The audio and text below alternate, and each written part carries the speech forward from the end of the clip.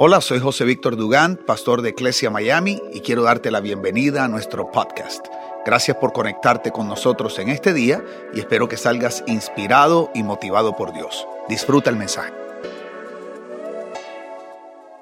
Quería decir un par de cosas antes de enseñar. Primero, a los papás nos regalaron esta pulsera, pues, que dice, tiene un lema muy lindo, dice Fathers make the world better. Los papás hacen el mundo mejor. Les voy a decir por qué pusimos eso. Porque hoy en día en los medios de comunicación a nivel social y eso, nos han hecho creer que el mundo puede ser saludable sin paternidad. Y nos han hecho creer, es verdad que madre solo hay una y todo ese asunto, pero quiero que sepan que los padres somos esenciales, no solamente socialmente, sino para los propósitos eternos de Dios. Y yo quiero felicitar a los papás que están aquí. Ser papá no es fácil. No es fácil, como ser mamá no es fácil. Pero les voy a explicar por qué en Iglesia Miami creemos tanto en la paternidad. Porque yo no sé dónde estaría el mundo si las mamás no fueran quienes son. Agradezco a Dios por las mamás, pero nunca mamá será papá. O sea, aquí nosotros necesitamos entender eso. Mamá no puede ser papá porque Dios no equipó a la mamá para ser papá, como no equipó al papá para ser mamá. Si no, papá que estás aquí, trata de lactar a tu hijo para ver qué pasa. ¿Ok? Aparte de un rojo que te va a salir, te puedo asegurar que el nene no se va a alimentar. Entonces, vamos a darle un aplauso a los padres, por favor, en este día. Un aplauso fuerte. Y lo segundo que quería decir es que ustedes saben que esta es una iglesia de corte juvenil, por decirlo así. No es una iglesia de jóvenes. No es lo mismo. Una iglesia saludable tiene gente de todas las edades, ¿ok? Pero yo quería explicarles hoy un poco porque somos una iglesia de corte juvenil y ya van a darse cuenta por qué lo quiero decir. Porque es que algunas personas a veces se pueden sentir que estamos dejando de lado a las personas más adultas de la congregación. ¿Por qué nosotros hacemos las cosas como las hacemos? ¿Por qué nos enfocamos tanto en los niños y en los jóvenes? Y les tengo aquí una estadística, no la tengo ahí. Pero esta estadística, la estadística de los últimos 40 años dicen, escuchen esto, de cada 100 personas que conocen a Jesús, que hacen de Jesús su Salvador, el 85% de las personas lo hacen entre los 4 y los 14 años.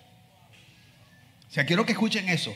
85 de cada 100 personas conocen a Jesús entre los 4 años y los 14 años. 10% entre los 15 y los 30. ¿Qué quiero decirte? Que el 95% de las personas conocen a Jesús entre los 4 y los 30 años. Entonces, ¿por qué? Porque estas personas en su corazón todavía no están tan dañados, todavía, o sea, están listos para lo que Dios quiere hacer. Entonces, si nosotros no nos enfocamos en las nuevas generaciones, vamos a perder el 95% de la gente. Y nosotros no podemos hacer eso. Entonces nosotros valoramos a la gente de todas las edades. Valoramos a la gente mayor y a los jóvenes como yo. A todos los valoramos en esta. Ay, entonces pues, ¿cuántos jóvenes como yo hay aquí? Levante la mano. ¿Es o no, Cuñi? Claro que sí. O sea, tú eres súper joven. ¿Cuántos años tienes? Lo mismo que yo, ¿viste? Súper joven. Pero bueno, ¿por qué les digo esto? Porque no hay iglesia saludable sin un ministerio de niños pujante. Entonces, a veces en las iglesias pensamos que el ministerio de niños no es tan importante y creemos que la importancia del ministerio de niños es ver cómo los distraemos mientras nosotros venimos a recibir lo que sí necesitamos de Dios. Entonces, aquí nosotros no distraemos a los niños, o sea, los entretenemos, pero nuestro fin no es entretenerlos. Estamos formando a una generación de hombres y mujeres de Dios. ¿Ok? Entonces, para eso necesitamos voluntarios. Y queremos levantar un grupo de voluntarios importante, de tal manera que los que ayudan en el ministerio de niños solo tengan que estar un fin de semana al mes, máximo 2, y puedan recibir, o estén una de las experiencias y la segunda experiencia reciben, por decirte algo. Escúchame, queremos volver a abrir a las 10 de la mañana nuestras experiencias para los niños, pero no lo podemos hacer sin gente porque yo no voy a quemar a la poca gente que hay. No es justo. En esta iglesia nosotros creemos que la familia es más importante que la iglesia, que la institución. Entonces necesitamos voluntarios para poder llevar a cabo la encomienda que Dios nos ha dado. ¿Está bien? Entonces, escúchame, no tienes que ser súper bueno con los niños. Con que no quieras asesinarlos es suficiente. ¿ok? Si no quieres asesinarlo, ya contamos contigo, ya es suficiente, ¿ok? Entonces, no tienes instintos homicidas, tú sirves para el ministerio de niños, ¿ok? Dime, baby. Y hay muchas cosas que hacer que no tiene que ver con los niños, ¿ok? Hay muchísimas cosas en las que no tienes que estar dando una clase, pero necesitamos un equipo. Te pido encarecidamente el favor, vuelvo y te recuerdo, no sientes deseos de matarlos, clasificaste, ¿ok? Así que por favor al final vayan y se inscriben en el Ministerio de Niños y denle un aplauso a Dios, por favor. Eso es. Entonces, estamos en medio de una super serie. Estamos dando una colección de enseñanzas que se llama Better Together. Digo conmigo, Better Together. No sé si vas a aprender de Biblia hoy, pero por lo menos inglés sí, ¿ok? Mientras no diga Better Together, no tengo problema. Better Together. ¿Por qué? Porque la vida es mejor juntos. Y esta serie comenzó el domingo pasado con una enseñanza magistral del pastor Felipe alias Pipe Echeverry. Fue tremenda la enseñanza. Y vamos a continuar hoy, ¿verdad? Y quiero comenzar con una teoría nueva que ha salido. Bueno, ya hay estudios científicos que demuestran esta teoría y se llama la teoría de la pertenencia. Mira cómo dice.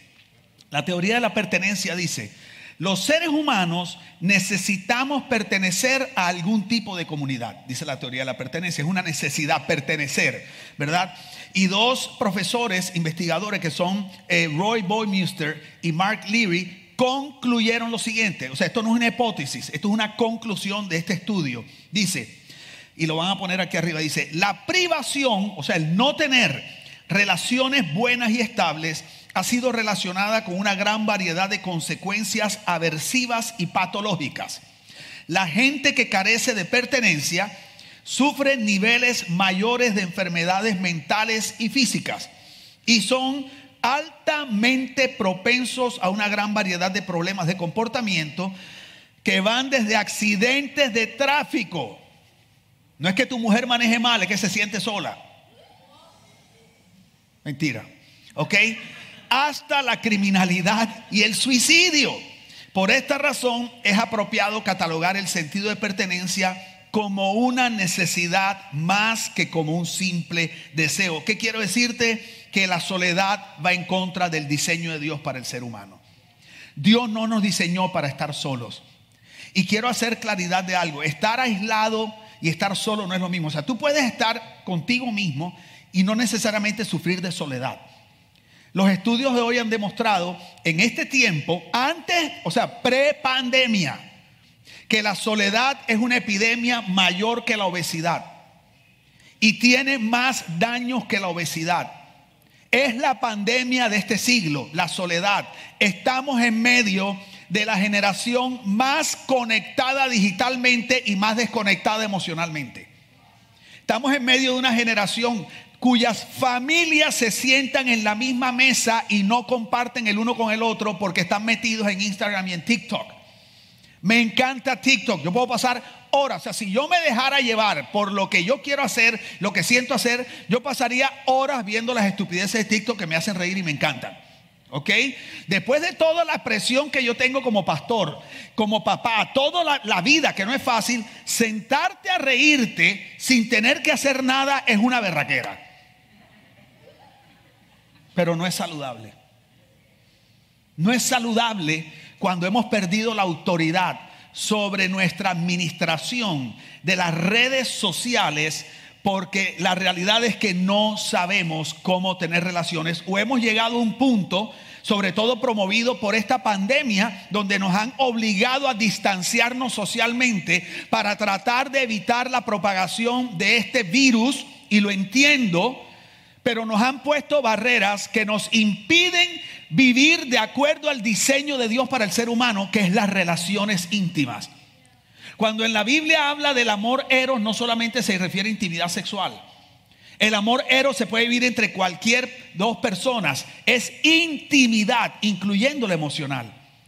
Y no es bueno que nosotros vivamos la vida solos. Mira cómo dice Génesis 2:18. Dice: Dios el Señor les dijo: no es bueno que el hombre esté solo. Y aunque este versículo se usa en el contexto del matrimonio, les tengo una noticia: este principio no es solamente para el contexto del matrimonio, ni es solamente para el varón. Porque la palabra que se usa ahí del hebreo, donde dice hombre, no significa hombre, varón, masculino, significa ser humano. La Biblia dice, no es bueno que el ser humano esté solo. Y la palabra bueno significa beneficioso, significa mejor, significa más conveniente. Y la palabra solo significa separado, aparte, como yo les enseñé hace unas semanas atrás, como cuando cortas un dedo, creo que lo mencioné el domingo pasado al final de la enseñanza, y el dedo lo apartas. Es una cosa tremenda que si tú le cortas un dedo a tu mano, tu cuerpo se sana y sigue viviendo, pero tu dedo se muere. Porque la vida no está en el dedo, está en el cuerpo. Entonces, cuando el ser humano se aparta, no solo de la iglesia, sino de la humanidad, del colectivo que llamamos humanidad, el ser humano se va muriendo y se va secando por dentro. No fuimos creados para vivir solos. La Biblia dice que es más beneficioso, que crecemos, que es más conveniente cuando nosotros aprendemos a desarrollar relaciones significativas. Es beneficioso para nuestra salud espiritual, emocional y física. Entonces, estoy aquí porque quiero desafiarte en este tiempo de tu vida, que vayas en contra de una nueva costumbre que se ha generado durante la pandemia y que algunos no la necesitábamos, que nos la reforzaran mucho. Y es la costumbre de creer que podemos vivir solos, metidos, viendo Netflix toda la vida. Porque entonces ahí nos divertimos sanamente y no estamos expuestos a tanta mala noticia y a esta crisis que la humanidad está viviendo. Y no es fácil. Hay algo adentro nuestro que quiere extraerse de la humanidad porque no quiere seguir viviendo en medio de la crisis que la humanidad está viviendo. No es saludable. La pandemia está terminando en el nombre de Jesús. Tenemos que volver a reinsertarnos en ese colectivo llamado humanidad y de manera especial en tu familia llamada iglesia, y Dios se merece un aplauso después de eso. ¿Okay? Ahora, entendiendo la necesidad de desarrollar relaciones, ser intencionales, mira cómo dice 1 Corintios 15:33, dice: las malas amistades echan a perder las buenas costumbres. ¿Alguien había oído ese refrán antes? Ok, no es un refrán, es un principio espiritual.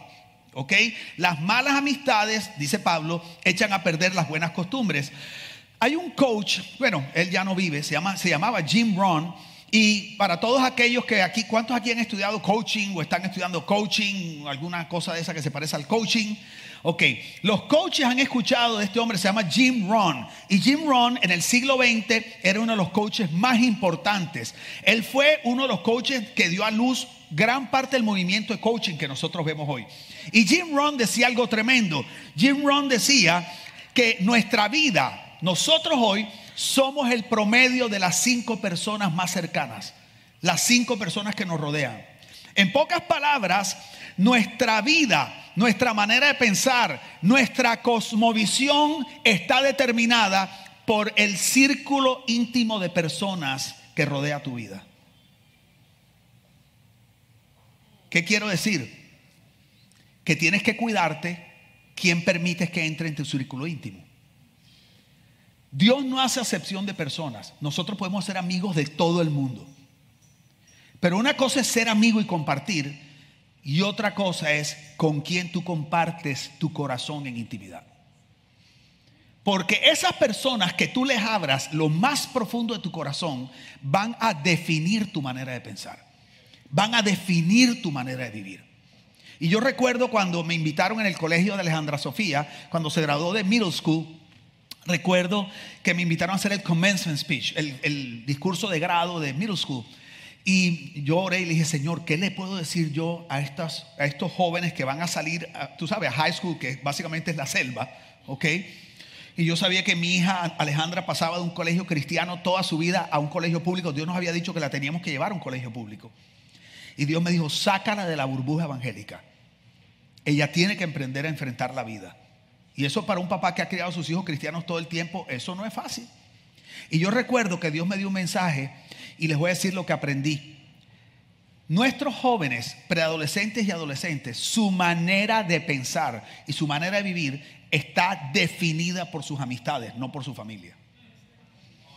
Tú puedes haberlos criado en la iglesia toda la vida, orando por los alimentos hasta por los snacks si te da la gana, viendo enlace toda la vida o TVN, pura película cristiana, Facing the Giants, Overcomer, como se llame, todas las películas cristianas. Y el día que entra la adolescencia y comienza el peer pressure y la presión de las amistades y la necesidad de sentirme amado y valorado y aceptado, sentirme parte del grupo, te tengo una noticia: sucede algo en el corazón que yo no te lo puedo explicar, pero es como si en el corazón la familia pasara a un lado, toda la crianza pasara a un lado, y en ese momento la prioridad de sus decisiones está determinada por sus amistades. Y los muchachos jóvenes cristianos me van a decir si eso es verdad o es mentira. Por eso es que en la iglesia no podemos criar una juventud que solo sabe tener éxito y vivir y sobrevivir dentro de la iglesia. Entonces, mira qué tremendo. De la misma manera que las malas compañías corrompen las buenas costumbres, las buenas compañías promueven las buenas costumbres. Entonces, yo quiero decirte o hacerte una pregunta: ¿cómo te quieres ver de aquí a 2 o 3 años? ¿Te quieres ver exitoso? ¿Te quieres ver emprendedor? ¿Una empresa?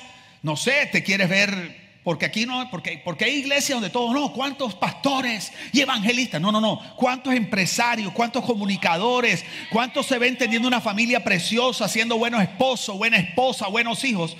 Pues quiero decirte algo. Procura rodearte de las personas que te ayuden a ser la persona que tú quieres ser en 2 o 3 años. ¿Sí entiendes cómo es el asunto?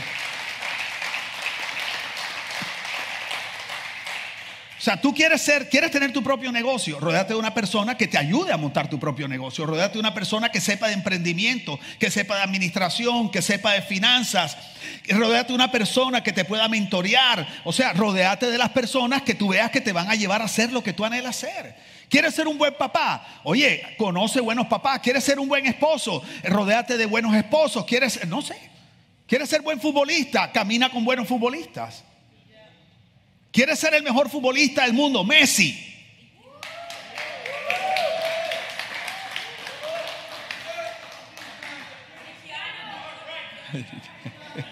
Es que Pipe el domingo pasado me dio por la cabeza, así que yo me tengo que vengar porque estoy aquí, estoy dando y dando. Yo no soy vengativo, pero tengo larga memoria, tengo buena memoria. Entonces, ¿de quién te vas a rodear? Perdóname que te lo diga. ¿Te vas a rodear de losers? O sea, si tú quieres andar con una persona que tú ves que no sale adelante, es porque tú vas a hacer algo en esa persona. Pero para eso tienes que tener el nivel de carácter y la autoridad porque has logrado cosas en la vida. Pero eso es como si tú fueras a un gimnasio y viene un man 300 libras, gordo, y te dice: estás haciendo mal el ejercicio.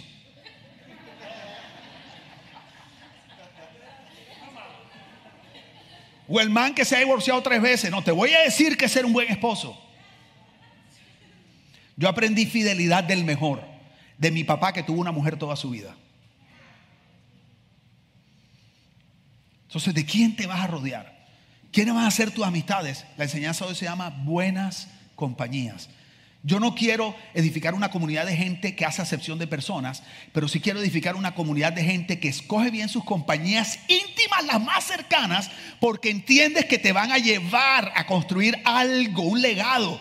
Y luego eso te permite, y yo también quiero generar una comunidad donde todo el mundo es bienvenido, donde somos amigos de la gente y todo ese rollo. Pero ¿qué le vas a dar tú a los demás si tú mismo no tienes nada que dar?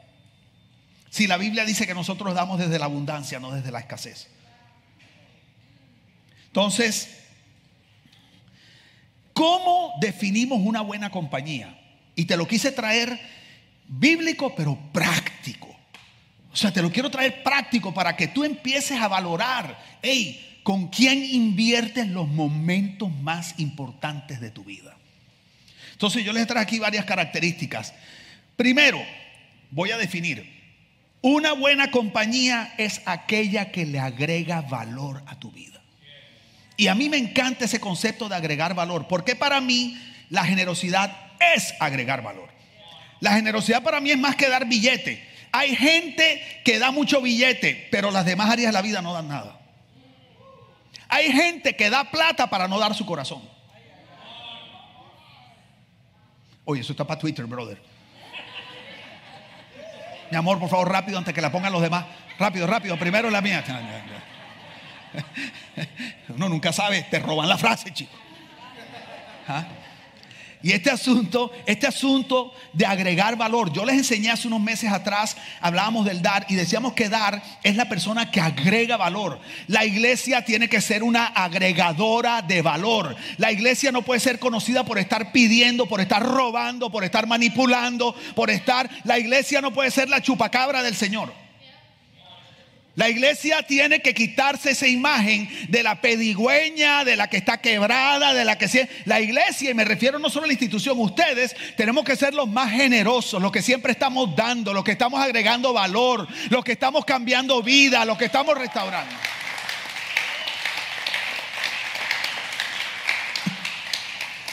Lo que pasa es que tú no vas a agregar valor si tú no te ves como Dios te ve. ¿Qué llevas por dentro? ¿Tú sabes lo que llevas por dentro? Tú llevas por dentro la plenitud de la divinidad, dice la Biblia. No, que el Espíritu, no, tú llevas, Dios en su plenitud vive adentro de ti. El Dios que creó los cielos y la tierra con la palabra. El que dijo hágase la luz y se hizo la luz. El Dios que levanta muertos, el Dios que sana gente, el Dios. Entonces quiero que sepas que Dios nos bendijo con esa bendición de la multiplicación y de dar vida. Donde tú llegas, tú eres un dador de vida. Donde tú llegas, tú eres un multiplicador. Donde tú llegas, Dios te usa para transformar ambientes, atmósferas, familias, matrimonios, ciudades. Entonces cuando tú te ves así, tú caminas diferente. No caminas con arrogancia, caminas con seguridad. No caminas proud, pero tú sabes lo que llevas. Entonces cuando hablas diferente. Cuando yo veo a una persona a los ojos, y yo quiero decirles algo, ustedes ya creo que se han dado cuenta que yo amo saludar. Yo soy más saludable que un Alka-Seltzer, brother. O sea, yo amo saludar. Pero ¿sabes lo que pasa? Que cuando yo saludo, además de que lo disfruto, voy a decir algo que va a sonar un poquito raro. Va a decir que este man se está tostando el pastor. Pero yo me recuerdo a la mujer del flujo de sangre que tocó el manto de Jesús. Y Jesús dijo, alguien me tocó. Pero dice que la multitud venía encima de él tocándolo. Pero fíjate, él no dijo, ay, me están tocando, hey, me están tocando, hey. O sea, en medio de todo el rollo que todo el mundo lo estaba tocando, el man para y dice, alguien me tocó. Y claro, los discípulos dijeron, hey, maestro, di que tronco de profeta, alguien me tocó. Tiene 500 gente que está encima de ti, claro que alguien te tocó. Él dijo, no me refiero a eso. Alguien se acercó con una necesidad y me tocó. Y esa necesidad produjo que algo que está en mí, que puede suplir esa necesidad, salió y algo pasó. Tú puedes vivir eso. No tiene que ser una mujer con flujo de sangre, aunque pudiera ser. Pero puede ser una mujer, por ejemplo, o alguien que está en el supermercado, la cajera. Yo siempre uso a las cajeras porque pobrecita que siempre las veo tan amargadas, man. No es fácil. Tú las ves ahí y ves gente en los supermercados, ancianos, men, que mi esposa me dice, baby, ellos no deberían estar trabajando a esa edad. Y tú los ves solos, perdóname que se lo diga, para ganarse una miseria. No es para vivir, para sobrevivir, subsistir. Y cuando yo los veo y les digo una palabra de aliento, ni siquiera yo no le digo, quiero que sepas que el Señor te ama. Yo no digo eso. Pero tú no sabes que tú no tienes que decir el Señor te ama para que ellos sientan que Dios los ama. Jesús, cuando lo tocaron, él le dijo, el Señor te sana. No le digo eso.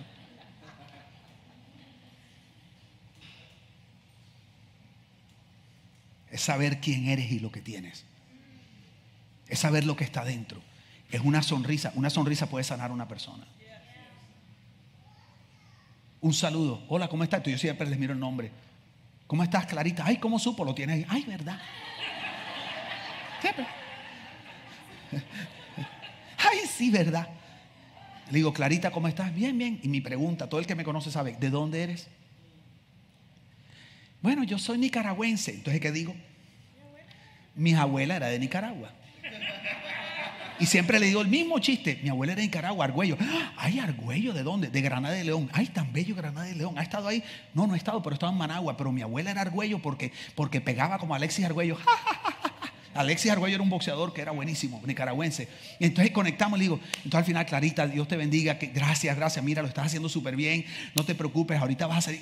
Mira, te aseguro que Clarita no queda igual después de que, no José Víctor, de que el Cristo que está en José Víctor la trate con dignidad, respeto y con amor. Entonces, ¿quieres encontrar buenas compañías? Primero sé una tú. Entonces, dejando eso de lado, evaluemos qué es una buena compañía en las 2 horas y 30 minutos que me quedan. No, mentira. Entonces, una buena compañía, una persona que es buena compañía es aquella que te celebra. Di conmigo, me celebra. ¿Sabes lo que es celebrar? ¿Cuántos aquí tienen gente que todo lo que tú haces a ellos les parece espectacular? Es una cosa increíble. Tú sabes, tú haces así, ay, cómo movió la pierna. José. José, tronco estilo, ¿tú viste? Oye, pero que no es cualquier cosa. Y yo, mira cómo puso la mano José. Que te celebra, no que te tolera. ¿Ok? Es gente que te celebra. ¿Qué significa? Que te quiere como eres. El que te celebra es aquel que no te manipula y te obliga a cambiar para hacerte sentir aceptado por él o por ella. Mis jóvenes que están aquí, no busquen un novio o una novia que los quiere cambiar para hacerles sentir que lo aman.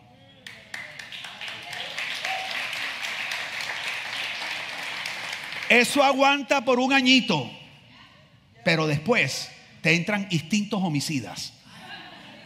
Porque te sientes abusado, te da rabia contigo mismo porque te has anulado por años y no puedes ser quien tú eres. Lo peor en el matrimonio es sentir que esa persona te ama, pero que no gusta de ti. Como nos dijo un discípulo hace años, me dijo, is that I feel that she loves me, but she doesn't like me. Entonces tú empiezas a cambiar para que guste de ti. No, la persona que agrega valor, la buena compañía, es la que te ama como eres, te celebra como eres, celebra tu individualidad, tu personalidad. Voy a poner de ejemplo una parejita de esta iglesia que me gusta mucho, que son Dairon y Sofía. Dairon tiene, su don es el humor. O sea, ese es él. Imagínate Dairon ennoviado con una pelada. Ay no, pero el propio payaso. No, qué vergüenza, Dios mío. Pero donde el man entra echando esos chistes, ya me lo sé, siempre el mismo chiste, que no sé qué. Sofía le salen corazoncitos en los ojos. El man puede echar el chiste más huesero y Sofía está la propia. ¿Es o no, Sofía? Y Sofía dice, y le dice, eso es lo que amo de ti, amo tu humor, tú alegras la vida de la gente. Entonces, ¿sabes qué? Busca buenas compañías que celebran tu individualidad, que te aman como tú eres. Fíjate, que se alegran con tu éxito. Hay personas que tú le dices, no, me dieron un nuevo trabajo. Ahorita te votan. Chico. Nosotros conocimos una abogada que era así y la bautizamos Nube Negra. Me acuerdo de una canción, un vallenato que había allá en que un grande nubarrón se hace en el cielo, ya se aproxima una fuerte tormenta. Nube Negra. Hay gente que donde viene con trueno y relámpago y tú dices, ¿esto qué? ¿Sabes qué? Júntate con gente que celebra tu éxito, que te celebra. Segundo, las buenas compañías son aquellas que te motivan a creer y seguir luchando. Mira qué tremendo. Es aquella que cuando tú quieres tirar la toalla, una buena compañía te recuerda quién eres, te recuerda de lo que eres capaz, te recuerda las promesas que Dios te dio, te recuerda.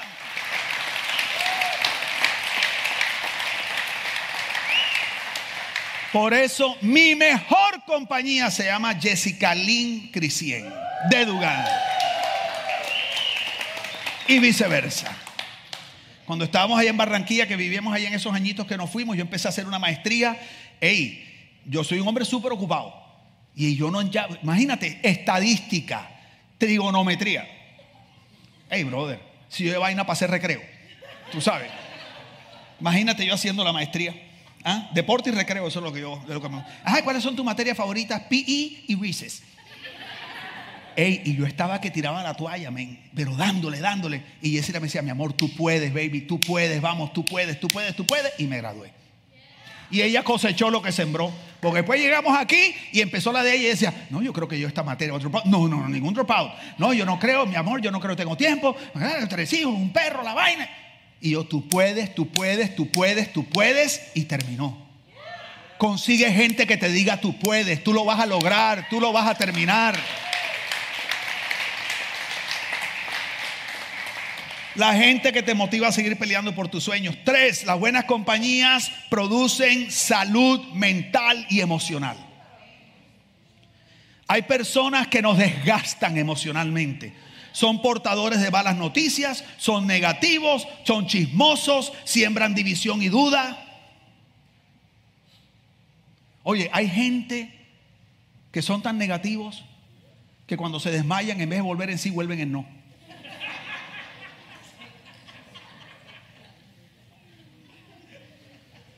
...15 años echando el mismo chiste y todavía se ríen. Hay gente que es súper negativa. Hay gente, escúchame, hay gente que le encanta sembrar división.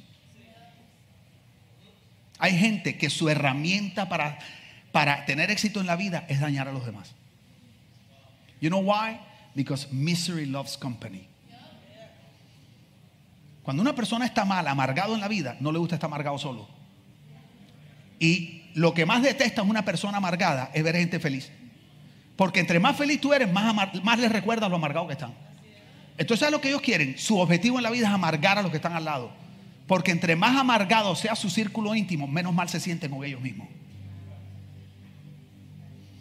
Hay gente que te desgasta. Cada vez que te reúnes con ellos, 5 horas para hablarte la misma cosa. No, imagínate que... Y cuando yo tenía 8 años, chico, pero aunque sea cambia el rollo, O sea, si me vas a echar un rollo negativo, tírame otro. Pero es como que nunca se gradúan del mismo rollo. ¿Sabes por qué? Porque la autocompasión la usan para llamar la atención de la gente.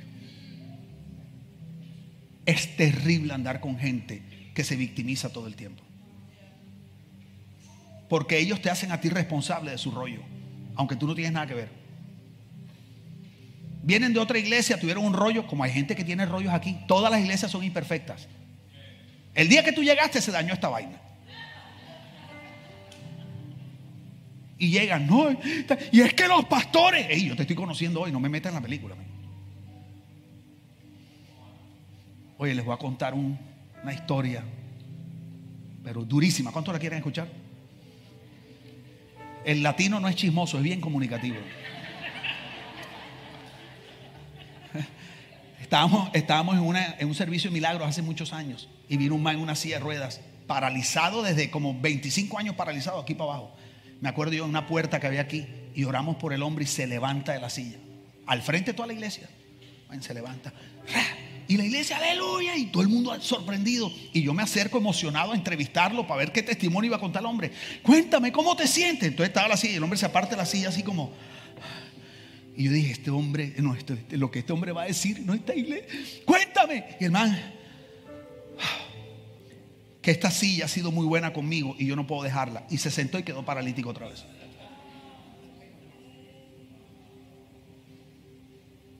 O sea, Dios lo sanó y él abortó el milagro en 10 segundos. ¿Sabes por qué? Porque esa silla era la excusa para que la gente le tuviera compasión.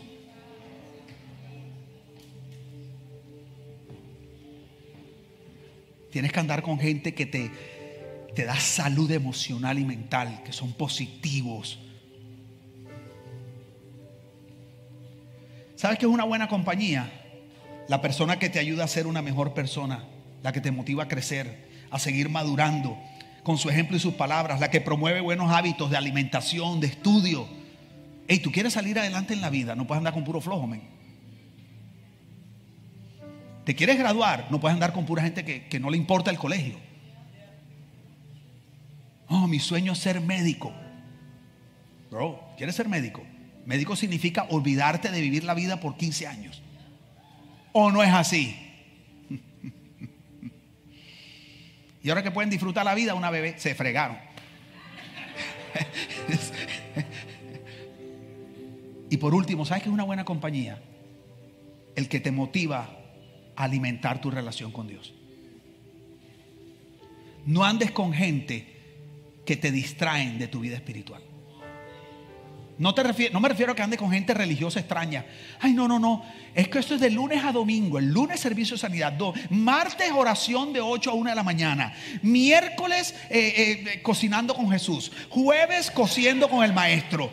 Viernes son los jóvenes. Sábado es ayuno y oración. Y domingo 7 experiencias. ¿Cuántos conocen a alguien así? Dani, tú conoces varios, ¿verdad? Mira, ya estoy terminando. Quiero terminar con 2 pasajes. Tenemos que ser intencionales desarrollando un círculo íntimo de buenas compañías. Dice Amós 3:3. Oye esto. Este versículo es el más poderoso. Dice: ¿acaso pueden 2 personas andar juntas si no están de acuerdo? Oye eso. Y por eso es que a mí me gusta ir al idioma original, al hebreo, al griego, porque el español no tiene la capacidad de expresar la riqueza de idiomas como el hebreo y el arameo y el griego. Entonces tú dices, ¿acaso pueden 2 personas andar juntas si no están de acuerdo? Entonces quiero que mires lo que significa esto. La palabra andar significa vivir, porque tú piensas que andar es como caminar. Tú sabes. Pero andar significa vivir, en el original, significa crecer y encontrar grandeza. O sea, lograr cosas grandes en la vida. Entonces, Amós está diciendo, ¿acaso alguien podrá vivir, crecer, avanzar y lograr cosas grandes en la vida, a menos que no ande con alguien que sea así? ¿Quieres soñar en grande? Necesitas andar con gente que sueñe en grande. ¿Quieres vivir vida de león? No puedes andar con el ratón. Y dice, juntas significa al mismo tiempo, significa parecerse. Dice, al menos que no estén de acuerdo. De acuerdo, aquí es donde viene lo bueno. ¿Podrán 2 personas alcanzar grandeza, madurar, alcanzar sueños grandes, grandes propósitos, transformar ciudades, transformar una generación? Si no se parecen, dice, eso no va a suceder, al menos que no estén de acuerdo. Y estar de acuerdo es fijar una cita. Fijar una cita, o sea, ser intencional en caminar con esa persona, encontrarse, dar dirección. Y la última palabra dice congregarse. Y literalmente aquí congregarse significa asamblea de cristianos que se reúnen a adorar y a escuchar la palabra. Todo esto que te estoy enseñando hoy es para decirte que estoy muy preocupado que esta pandemia le ha hecho creer a la iglesia que no necesita congregarse. Porque nos hemos ido del abuso al desuso. Porque llevamos décadas, generaciones con una iglesia que cree que ser iglesia, primero que iglesia es una institución, y segundo que iglesia es lo que pasa aquí entre 4 paredes. Entonces, como la iglesia ha sido tan ineficaz transformando su entorno, y las generaciones están cansadas de una iglesia que vive hacia adentro, entonces hemos hablado, no, que la iglesia no son las 4 paredes. Es cierto que la vida de Cristo está hecha para expresarse donde tú vives, pero quiero que entiendas que no podemos irnos al abuso y entonces decir que lo que sucede aquí no es importante para la vida de Dios. O sea, quiero que entiendas que en la Biblia es claro que esta reunión que nosotros hacemos donde la iglesia se reúne a adorar y a escuchar palabras es fundamental para lograr cosas grandes, para poder lograr propósitos grandes, para crecer. Y dice que debemos ser intencionales en caminar, en reunirnos, en andar con gente que practica esto. Entonces oye este pasaje, lo vas a entender mejor ahora. Hebreos 10:24. Tratemos de ayudarnos unos a otros y de amarnos y hacer lo bueno. E inmediatamente, porque tú dices, sí, pero es que no lo puedes sacar de contexto. Dice, no dejemos de congregarnos. Dice, como hacen algunos o como tienen por costumbre. Al contrario, dice el escritor de Hebreos, animémonos cada vez más a seguir confiando en Dios. Y después habla de los tiempos difíciles que estamos viviendo. Y quiero que notes que en tiempos difíciles la gente lo que necesita es ser animada a confiar en Dios. Y el escritor de Hebreos directamente relaciona la confianza en Dios para momentos de crisis a la disciplina de congregarnos, porque dice que es en este ambiente donde nos motivamos al amor y a las cosas buenas. Y a mí Dios me ha estado hablando duro, porque yo le doy duro al asunto de salir de las cuatro paredes. Yo cogí en la pandemia, o sea, yo sé lo que Dios nos ha enseñado en esta casa. Pero no podemos perder esto. Lo que pasa aquí, domingo tras domingo, es sobrenatural. Aquí tenemos un grupo de jóvenes que ni siquiera hablan español. Y cada domingo vienen más.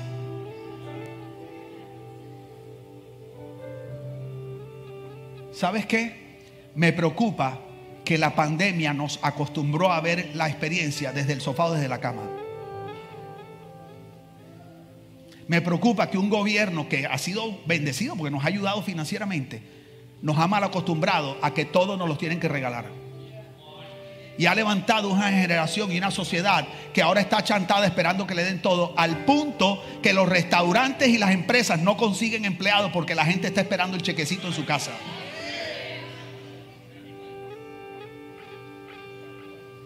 Pero queremos hacer cosas grandes recibiendo $1,500, $1,200. $1,200 te alcanza de vaina para comer.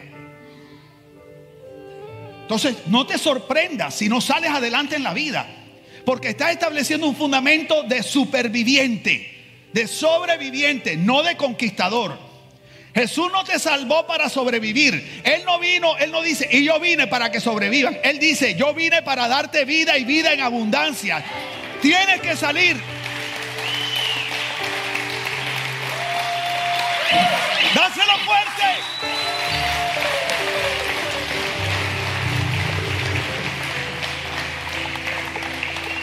¡Ey! Te tienes que incomodar. Esta mañana, a las 5:30 de la mañana, tu pastor, gracias a Lío, y si todavía no sabes quién es, algún día lo voy a traer para que te lo lleves una semana para tu casa. Y colaborarás con la salud mental de la familia Dugán Cristian. Lío es el único perro que tiene el tupé de Donald Trump. Él es todo café y aquí rubio así.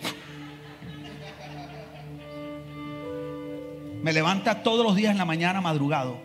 Entonces yo lo paseo a las 5:15. 5 de la mañana salgo a pasear perro y yo miro. El único loco que está paseando perro a las 5:15 de la mañana soy yo.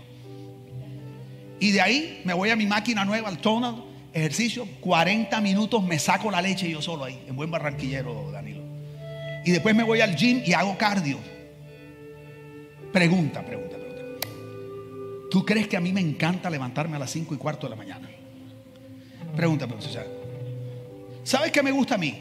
A mí me gusta que la ropa me quede bien. Si a mí me gusta comprar esta camisita de flores que me la regaló mi mujer de Día del Padre. Esta camisita de flores japonesas. Y a mí me gusta que cuando me la pongo, el botón no está así.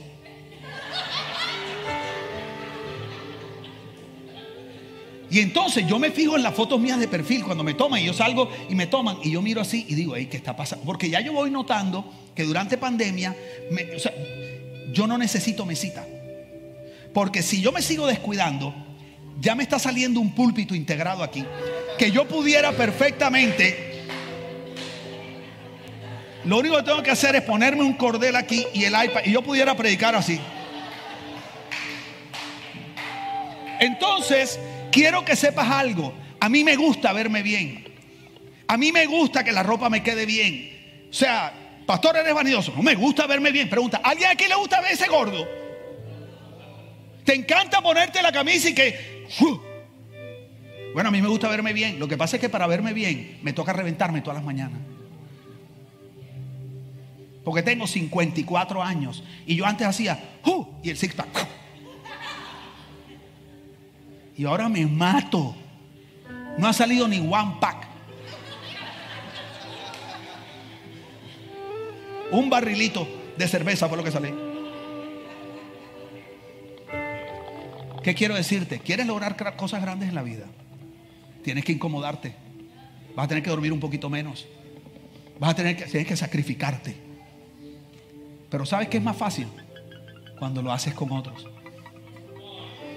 Cuando tienes el que te dice, como me dice Pipe cuando me ve, no sé si es que de verdad me veo mejor o él está hablando en fe, pero me ve y me dice: pastor, se te va notando. Ey, apenas él me dice eso, yo digo: de aquí salgo otra vez para el gimnasio, ¿no? Eso no es así. Eso no es así. Pastor, estás bien. Ey, la máquina está funcionando. ¿Sabes por qué necesitaba eso, Pipe? Porque yo me he matado haciendo eso. Y la primera semana bajé 3 libras, la segunda bajé media libra, y la tercera semana comiendo bien, pero comiendo bien a lo fakir de la India. Y ejercicio todos los días. Y supuestamente me subí de peso como al principio. O sea, yo no. El primer pensamiento: esto no vale la pena. Entonces me encuentro con personas, en este caso, o algunos de ustedes y Pipe, y me dice: ya se te nota. Y esa palabra fue directamente opuesta al pensamiento de frustración y desesperanza que yo traía aquí en mi mente. Yo dije: sí vale la pena.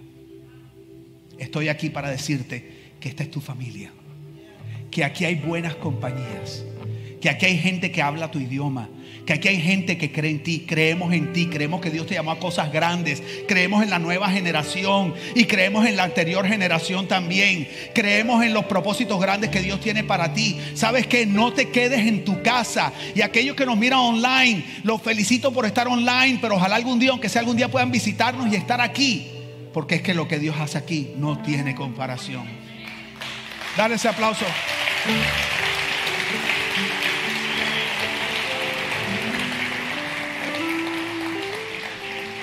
Muchas gracias. Vamos a colocarnos de pie.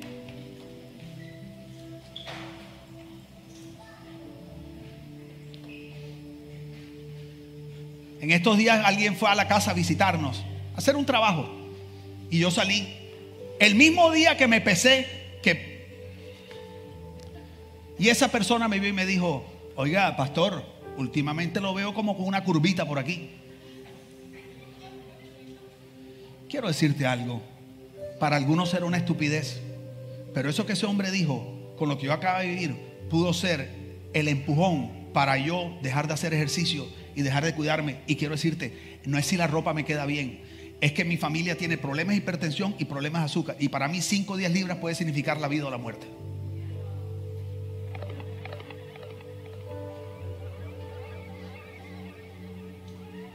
¿Dónde están tus buenas compañías? Los que te celebran, los que creen en ti, los que te motivan. Acuérdate, ¿quieres buenas compañías? Sé tú una buena compañía. Van a salir todos aquí: ¡hey, guate, chévere! ¡Hola, Eric! ¡Ay, qué lindo zapato! ¿Cuántos les gusta pertenecer a un lugar donde te celebran, donde te aman? Vamos, dale un aplauso bien fuerte a Dios.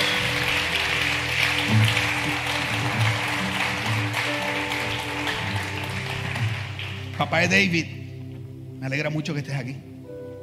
Veo al papá de David y le digo: wow. O sea, yo me quedo mirando y digo: hey, la camisa, oye, hasta la calva le luce. Siempre estoy mirando, ¿qué puedo? ¿Dónde está lo bueno, lo positivo? Gracias por venir. Esta es tu casa. A tu hijo lo amamos muchísimo aquí. Quiero que sepas eso. Creo que te has dado cuenta, ¿verdad? Lo ves mejorcito últimamente. Sí, como nos ha costado, chico. Lo amamos mucho.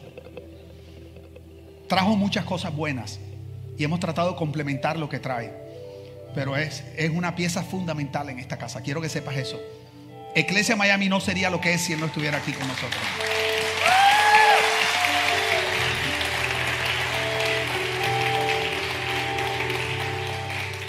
Cada vez que a mí me dicen: wow, me gusta cómo te vistes, digo: tengo un man, se llama David. Él es mi fashion stylist.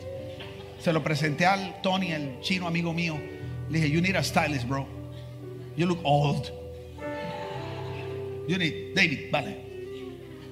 ¿A quién estás promoviendo? ¿A quién le estás abriendo camino? ¿Ustedes sienten lo que Dios está haciendo aquí? El espíritu de fe y de esperanza. Padre, te damos gracias, Señor. No hay mayor motivador que tú, Señor. Nadie cree más en nosotros que tú. Tú crees tanto en nosotros, Señor, que la Biblia dice que nos diste vida cuando estábamos muertos en delitos y pecados, Señor. Tú no esperaste que cambiáramos. Tú no esperaste que mejoráramos. Nos agarraste muertos, corruptos, imperfectos, desleales. Y en esa condición nos diste vida. Así como hiciste con tus 12 discípulos, Jesús. Gente terrible. Los hiciste parte de tu familia. Les delegaste autoridad. Les diste responsabilidades. Permítanos ser una familia, Señor, donde sabemos ser buenas compañías, mi Dios. Y que nosotros podamos generar un espíritu de esperanza, de fe, de celebración, de logros, de conquista. Especialmente para la nueva generación, Señor, que necesita tanto escuchar a alguien que les diga: yo creo en ti. Si ves, iglesia, por eso es que yo me la paso repitiendo que no ha habido una generación más brillante y más capaz que los jóvenes de esta época.